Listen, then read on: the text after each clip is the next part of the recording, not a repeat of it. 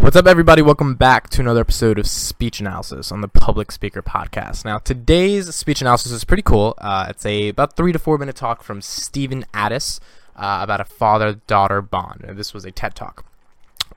The things I really liked about this talk is really the use of the visual aids. So basically, Stephen takes a picture of himself and his daughter in the same position for 13 years. So he's like holding her when she's a baby, and then he's like holding her when she's a teenager. And it's actually a very emotional sort of speech, because it just shows the progression of time and how the memories of that progression ultimately come to a different stage in life. And it's just a very interesting thing to see how one person tried to capture those different moments as they moved on. So I think the use of the visual aid was pretty fantastic in this speech. I think also just the general message and the content of the speech was more important than some of the logistical components of general public speaking. So definitely check out the video on my YouTube of me reacting to it if you want to see the actual video.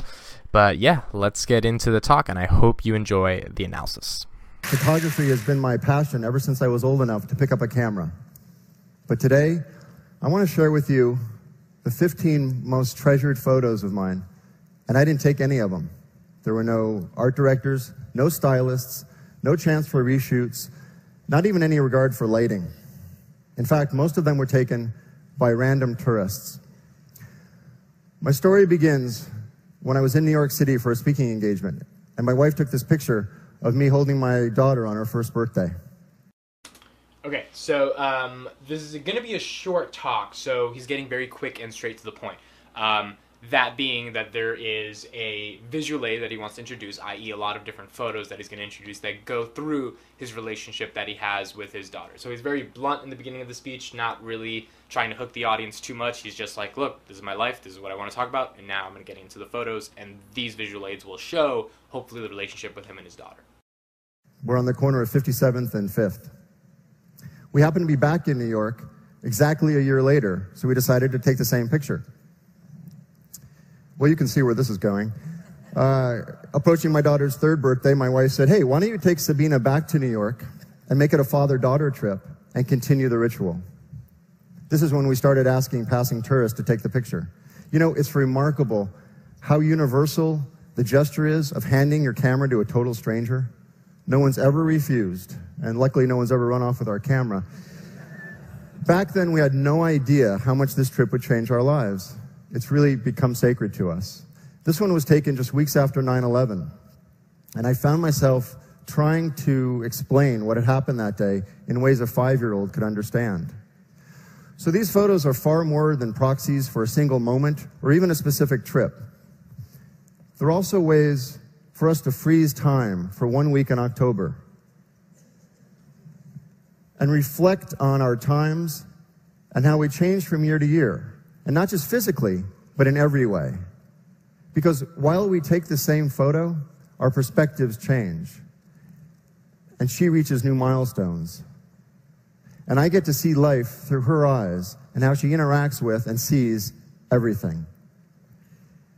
This very focused time we get to spend together is something we cherish and anticipate the entire year. Recently, on one trip, we were walking, and she stops dead in her tracks, and she points to a red awning of the doll store that she loved when she was little on our earlier trips. And she describes to me the feeling she felt as a 5-year-old standing in that exact spot. She said she remembers her heart bursting out of her chest when she saw that place for the very first time 9 years earlier. And now what she's looking at in New York are colleges, because she's determined to go to school in New York. And it hit me. One of the most important things we all make are memories. So I want to share the idea of taking an active role in consciously creating memories. I don't know about you, but aside from these 15 shots, I'm not in many of the family photos. I'm always the one taking the picture. So I want to encourage everyone today to get in the shot. And don't hesitate to go up to someone and ask, will you take our picture? Thank you.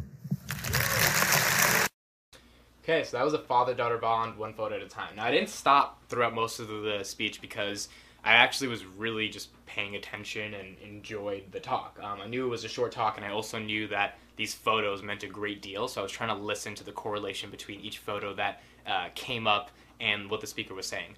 I think there's a very good argument that this speaker is making, which doesn't take a lot to make, which is that memories are priceless, and those memories are going to be the inevitable thing that we remember when it's all said and done. So freezing time by asking someone to take a photo of you is kind of a metaphorical way of saying you need to make sure that you are capturing the moments that are important to you. And what really brings the story full circle is when his daughter is now looking at colleges versus toy stores in New York City. And it sort of seems like because they were going to New York so much and they were taking these photos at the same location, that New York, the environment that she was in, sort of embraced her while she embraced it. And it was internalized in her for now to be determined to want to make more memories in the next stage of her life as she goes on to college in that beautiful city in which she'd made those first memories with her father.